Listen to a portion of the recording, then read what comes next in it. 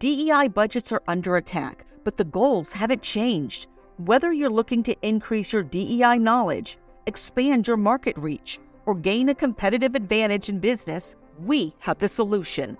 TDM Library is your single source for expert-curated DEI resources, strategies, and solutions, all designed to help you transform your workplace culture and be a more effective contributor.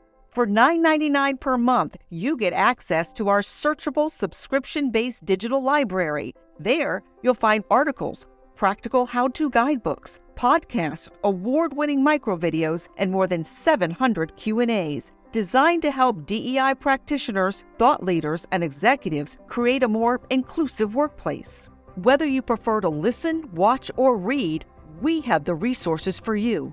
TDM Library goes beyond the basics to dive deep into topics such as inclusive language, the business case for DEI, talent acquisition, and C-suite engagement. For less than the price of a sandwich, you get access to our library of more than 1,000 pieces of original, expert-curated DEI content. Join today and get your first 30 days free. Get your library card now at tdmlibrary.thediversitymovement.com.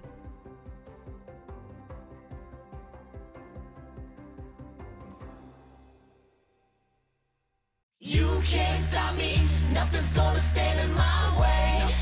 Nothing. Welcome to the Donald Thompson Podcast, and today I have a good friend of mine, Ken Lewis. Ken is a very, very strong business person, very well respected in the legal community. And Ken, welcome to the Donald Thompson Podcast. It's great to be with you. Ken, as we talk a little bit about some of the macro events in business, what we think about how we can work and grow in the diversity, equity, inclusion space, whether it be the legal profession, whether it be business in general, I want to take a step back and allow our audience some space to get to know you. What drew you to the law? So it's interesting. There were really three catalytic events in my life that drew me to the law at a really young age. The first was my best friend growing up. His father was a probation officer. And one summer, I must have been 10 or 11 years old, we went to go visit him in his office. And I wandered into the back of a courtroom and spent the day watching lawyers try cases. And for the rest of the summer, I would find my way back to that courtroom and sit in the back and watch lawyers try cases. And that was really the first time I got the idea that I wanted to be a lawyer. So that was the first event. The second event was I started school in 1966. That was really at the beginning of integration in the public schools in Winston-Salem. And there was a plan that allowed you to attend any school you wanted to attend as long as you could provide your own transportation. So my parents enrolled me in a school across town that was in the best elementary school in the city and would transport me from my home to that school every morning.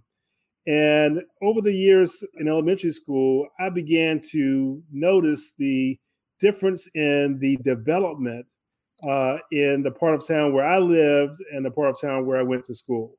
There were movie theaters and Krispy Kreme donut shops and ice cream shops and all sorts of nice things in the part of town where I went to school. And there weren't those kinds of amenities in the part of town where I lived. And I just developed an interest.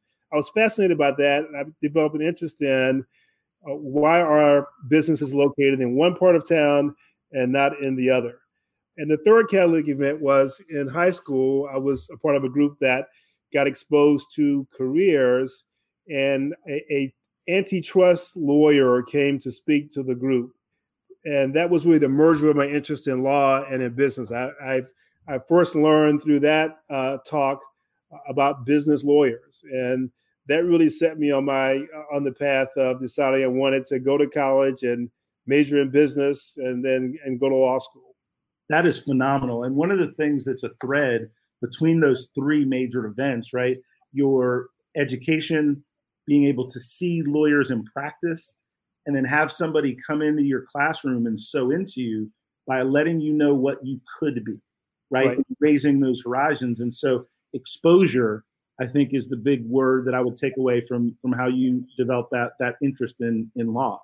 When you think about the legal profession and its impact on social justice. What are some of the things that people need to understand about our system of law, our system of how do we think about social justice that allows people to have a better understanding of things like systemic racism, things like disparity in education? How does some of your experiences help you shed light on those things that maybe most people wouldn't understand? Well, during the time that I was growing up, lawyers were very prominent in society and in my consciousness, in part because they were on the front line of creating the opportunities that I was preparing myself to one day pursue.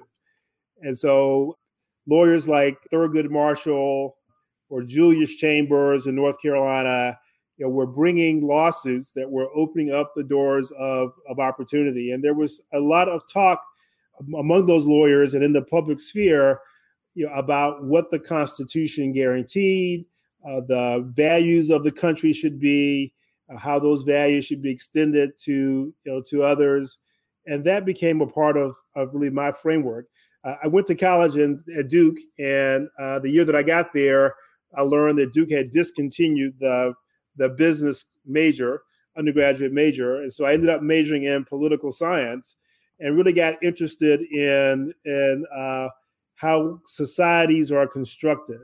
And in a democratic society, a society that is based upon representative democracy, and a society grounded in the rule of law, the law is fundamental to shaping the opportunities that are enjoyed by its citizens. And the law has worked in multiple ways in our society. The law has enforced discrimination and disparity, but the law has also been used to open up opportunities. And so it's a powerful tool really in both directions, in both closing down opportunities, but also in opening up opportunities. Oh, that's a powerful way to think about it. So one of the things that you mentioned, whether it is your reference to Thurgood Marshall, Julius Chambers, but the door opening aspect of people on the front lines, and then how that transitions to really how power and progress are limited or open in our society. And the way that laws are constructed, the way that policy and government is made, is very different from the conversation sometimes on the picket line. And if we don't understand how to manage both, it's hard to have that sustainable progress. And one of the folks that we both know, Tanya Williams, that we both think really highly of, one of the things that she was a guest on my podcast earlier, is she's very, very focused on people being educated on policy that will last for decades. Right. While the picket line is important, there's also these other things that are done behind closed doors that we need to pay attention to also. Right. Exactly. So the law is where we translate our values into rules that we agree to live by and to govern ourselves. And so some of the things that are happening in the streets and in the picket lines are really about giving expression to what our values ought to be, or calling attention to the ways in which our society may stray from our professed values. And so that's very important. And if you look at the history of the country, whether you're looking at the labor movement, or whether you're looking at the environmental movement, whether you're looking at the civil rights movement or the women's rights movement, all of those movements were amplified through public protest and advocacy, which helped to draw attention to the need to create some change in our society. But that society was able to achieve that change through translating those values into laws that then provided the new opportunities that were being advocated for through direct action. So the law is an important tool in giving expression to our values. No, that's really important. I appreciate that. One of the questions as we look more from the legal side and transition into business, you were quoted in an article in the Wall Street Journal that talked about the lack of multicultural representation in the boardroom. Talk to me a little bit about that article, that perspective, and really some things that you think can be done to make change there. So the Wall Street Journal, as are many publications now, are in the wake of the George Floyd killing and other similar kinds of killings in the country, is taking a deep look into issues of diversity, not only in the criminal justice system, but also in society more broadly. And one of the areas that they have focused on is the lack of diversity in corporate boardrooms and in the C-suite of the largest companies in the country. So there's a way in which we can look at our country today and compare it to 50 years ago and see a very, very different country. We no longer are living in a society that is segregated by law. People are going to school in many instances, although we've had some retrenchment in this area as well. But we're going to school with people of different races, are interacting in the public sphere at restaurants and hotels and stores with people of a variety of races. But if you were to look at the corporate boardrooms in America today and compare it to the 1950s, you would be shocked at how similar the corporate boardrooms in our country look today to the corporate boardrooms in the 1950s. And I think there's an increasing awareness that is problematic for a lot of reasons. And I think the Wall Street Journal and other publications are trying to understand why that is, why change has been so slow in this arena. What are some of the things that, if you had the magic wand, how would you make that change? Right? How would you create the environment? What are some of the things that you would advocate so that we get there faster? So we're not, or our kids are not, or our grandkids 50 years from now having the same discussion. Well, the first thing I would do is I would encourage leaders in the country, whether they are corporate leaders or political leaders, but leaders in the country and members of society more broadly, to take a really fresh look at why there hasn't been more change in this space, than there has been. To really whiteboard it the way you would in a business environment, where you try to step away from whatever your assumptions may have been, whatever you have the common understanding may be, pull the curtain back and really do a situation analysis to say, what is the actual situation here? And I think if we did that, one thing that we would see is that the pool of available talent to complete a diverse board of directors is wider and deeper than it has ever been in the country's history. That because of the changes in laws and the changes in society that have occurred over the last 50 years, access to educational opportunities have grown tremendously in those 50 years. And African Americans and women and other people of color have taken advantage of those educational opportunities. Yep. They have entered corporate environments in numbers we've never seen before. They have achieved success in those corporate environments in a way that wasn't available to prior generations. And so we have a tremendous pool of available talent out there to have a more diverse boardroom. So I think that's one thing. Secondly, if I had the magic wand, I would wave it and have a broader segment of society understand that this is not just a fairness issue. This is not just about being fair to people. That this is an issue that I believe that is fundamental to whether we're going to be a vibrant economy, a dynamic economy, a growing economy in the future. That in order to maximize the value creation available to us, that we're going to have to tap into the enormous diverse talent that exists in the country. And it's through people working together, bringing to a problem a set of diverse experiences and ideas and problem-solving approaches that we unlock a dynamism that will create the next explosion of growth in our country and in our corporations. And so I want people to see this not only as an issue of fairness, but also an issue of growing the pie in a way that will be beneficial for everyone in our society. Oh man, that is the analogy of growing the pie is really, really important as I work in this space and try to be a positive beacon for diversity, equity, inclusion. There is this concern. If I make available opportunity for someone else, that means there's less opportunity for me. So you mentioned growing the pie, but how do you articulate to someone that has that kind of concerning view? And it's a real concern that middle-aged white men in particular, right? They're like, more opportunity for women, more opportunity for Black people, more opportunity for Latinx, more opportunity for this. What about me? Yeah. How do you have that conversation?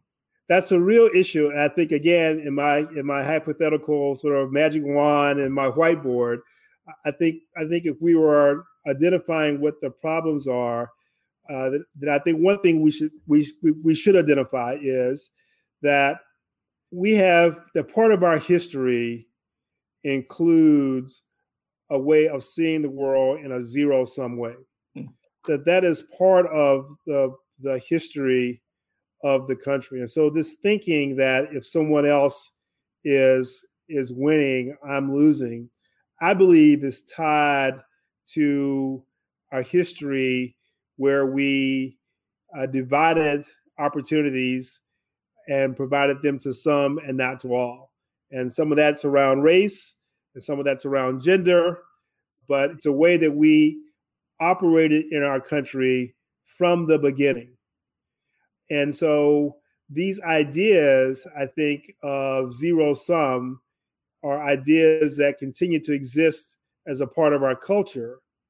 And I think the first way that we address those ideas is to identify their source and identify that this is not truth. This is just a legacy of a society that divided opportunities and provided them to some and not for all. And then I would encourage people to think about the other part of our legacy as a country. And this is the part of our legacy of a country that I think is the pathway to the great opportunity for all that exists. If you think about America, the idea of America, let's talk about just the idea of America. The idea of America is a place where everyone can flourish, a place where there is freedom of opportunity, a place where people can come from all over the world and give expression, to their unique talents and achieve based upon their talent. That's the idea of America, right? That's not, we wrote that down in our fundamental documents, but then we also adopted a set of practices that divided and provided opportunity to some and not for all. And so these two things have coexisted in our country from the very beginning. The idea of a place where anyone can succeed based upon talent and a reality where we divided people and provided opportunity to some and not for all. But if we were to get back to the original idea and create a society that really provided opportunity for all, the basic idea of America is that the human spirit and human capacity, unleashed from chains, unleashed from dictators that suppress free expression, that will unlock the highest human potential. And I think that is still available to us now. In fact, I think that is the key to our future success. But in order to get there, we're going to have to rid ourselves from some of these old ideas that are the legacy of our departure from the original idea of what America could be. That is powerful. I mean, both in terms of what you said, but the ease of understanding the way that I was able to accept it, because most people can get behind the original idea of America. And if we start with that original idea, then it's easier to accept that we've gotten off track. And how do we then get back on track to that original idea of America? And I think that the way that our communication mechanisms are set up, there's so much financial prosperity in negativity, and there's not as much money in unity.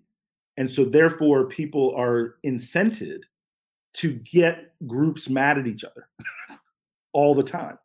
And so we've got to create an environment, in my opinion, where more clear minds can speak openly and disagree strongly, but do so from the framework of how do we get back to this original idea of America. And that's really, really cool. I appreciate the way that you articulated that.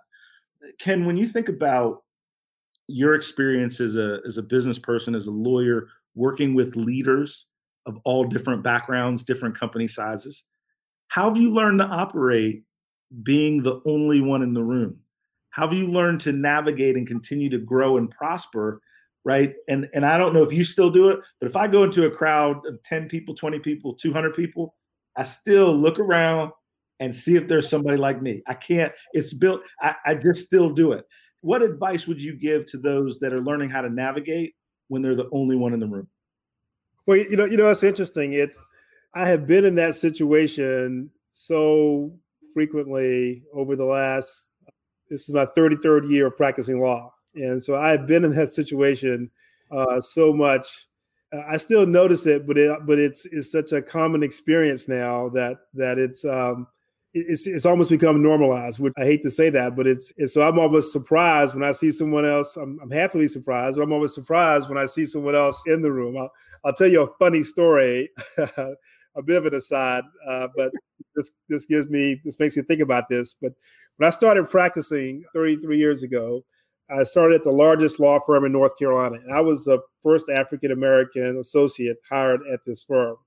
And it was in Charlotte, big firm on the 30th floor, first and 32nd floor and 30th floor of this office tower. I had been there for maybe a month or so, and I was in the men's room, and I was startled because I saw another African-American. And then I realized quickly that I was looking at my own reflection in the mirror.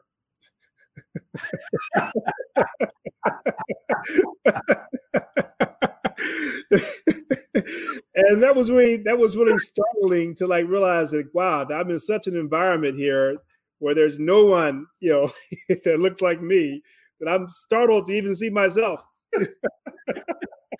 That is hilarious.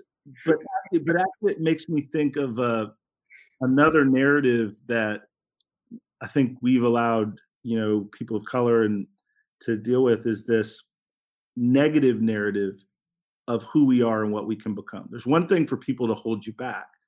There's one thing to have systemic structural things make it harder.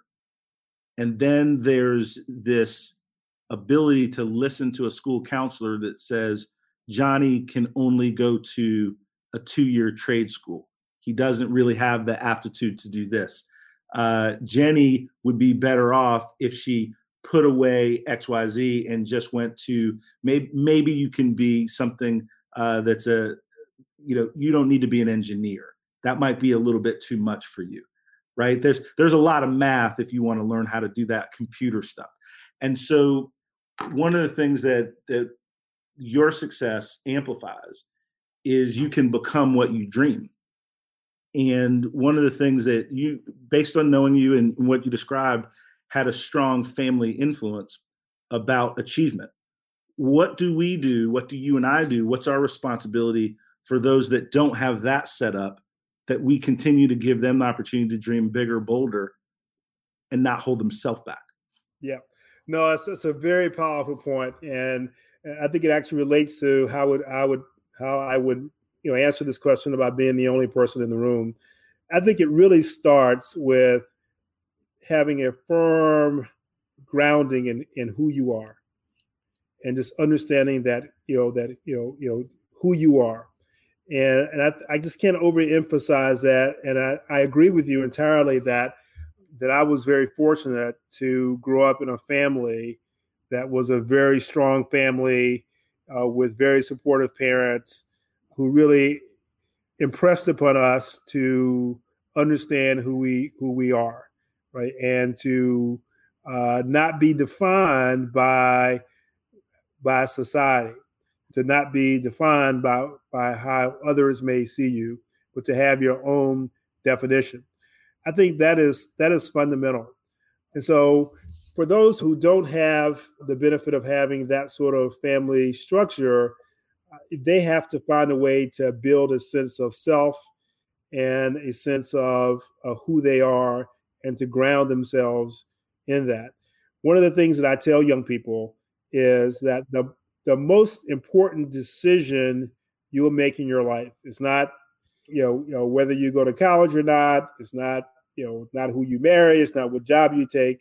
The most important decision that you will make in your life is your vision of yourself that you adopt for yourself. Like, what is your vision of you? And that decision about how you see yourself will drive all the other decisions that you make. And you have the ability to adopt for yourself your vision for yourself. That is within your control. Now, I don't suggest that it's easy to adopt a favorable view, because we are all influenced by our environment, and society has lots of ways of trying to tell you who you are and what you should dream. But ultimately, that vision of yourself that you adopt for yourself is within your control.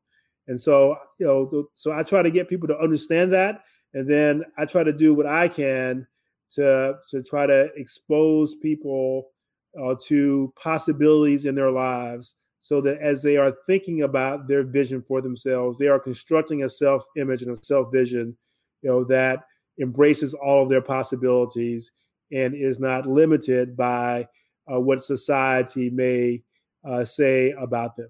Mm. Ken, that was a lot. That was powerful. And I'm going to repeat it just for amplification, not to try to do anything better. That the biggest decision in your life is creating your vision of you. And it's something that you can control. And the thing that about winning in life is there's so many things that are outside of our control. So you've got to make sure that you control what you can and win in that moment. And part of that winning is with self. And that goes back to what we were talking about earlier, and not adopting the negative narrative, right, that someone else puts forward.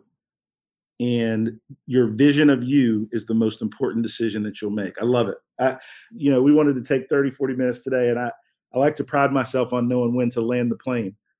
And that is a very, very good way to cap the last kind of question or two.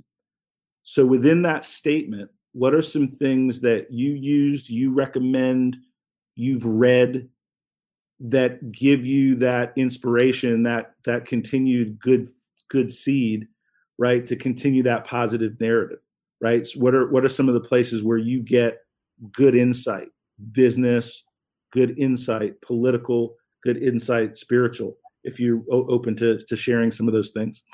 Yeah.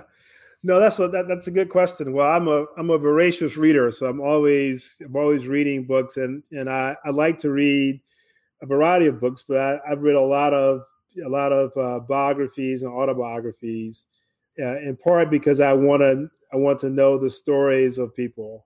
You see people who are successful, and it seems like as though that was just inevitable, that they were just meant to be successful. But when you read their stories, you realize that they're just like you, that they have strengths and weaknesses, they have wins and losses, they have fears and insecurities, they have things they're confident about or not. They are human, and that we're all are human and involved in the human experience.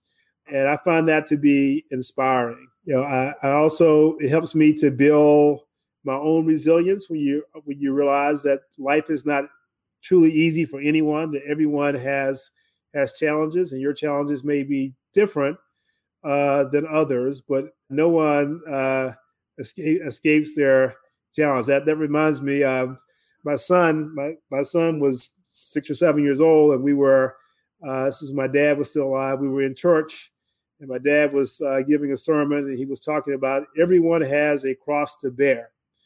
And he was expounding on that point, and my son was sitting between me and my mom, and he said to my mom, who he calls Grammy, Grammy, I don't have a cross to bear. And she said, keep living.